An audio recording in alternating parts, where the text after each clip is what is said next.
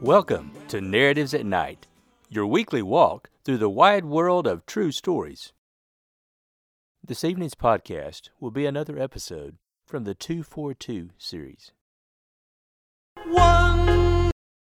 American-born artist James McNeill Whistler, more commonly known as Whistler, spent the final 43 years of his life primarily in London.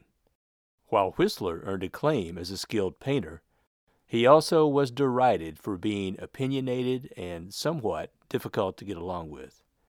One evening at a party, Whistler encountered a woman from Boston who was known to be a bit of a snob. "And where were you born, Mr. Whistler?" she inquired. "Lowell, Massachusetts," replied Whistler. "Whatever possessed you to be born in a place like that?" she asked. "The explanation is quite simple," responded Whistler. "I wish to be near my mother."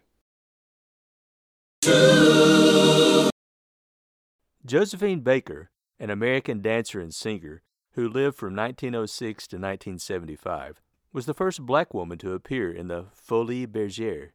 In the 1920s, she achieved enormous popularity in Paris and wound up living a large portion of her life in France. In World War II, Baker joined the French Resistance. Her marriage to a Jewish businessman, Jean Léon, brought her to the notice of Hermann Goering and the Gestapo, who decided to murder her. Goering invited her to dinner, but arranged to put cyanide in her fish.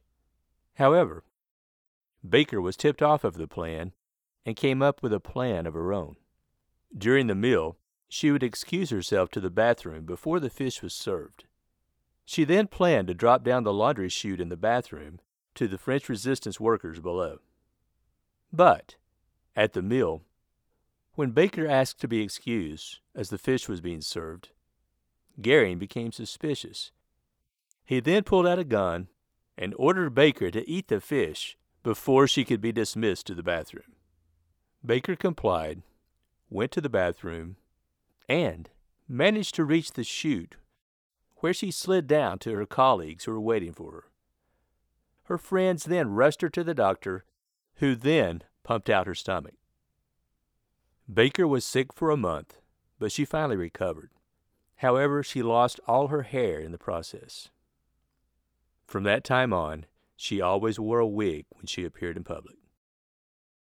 Episodes of this podcast will be made available every week on various platforms, including Google Podcasts, Spotify, Anchor, Breaker, Pocket Cast, Radio Public, and Apple Podcasts.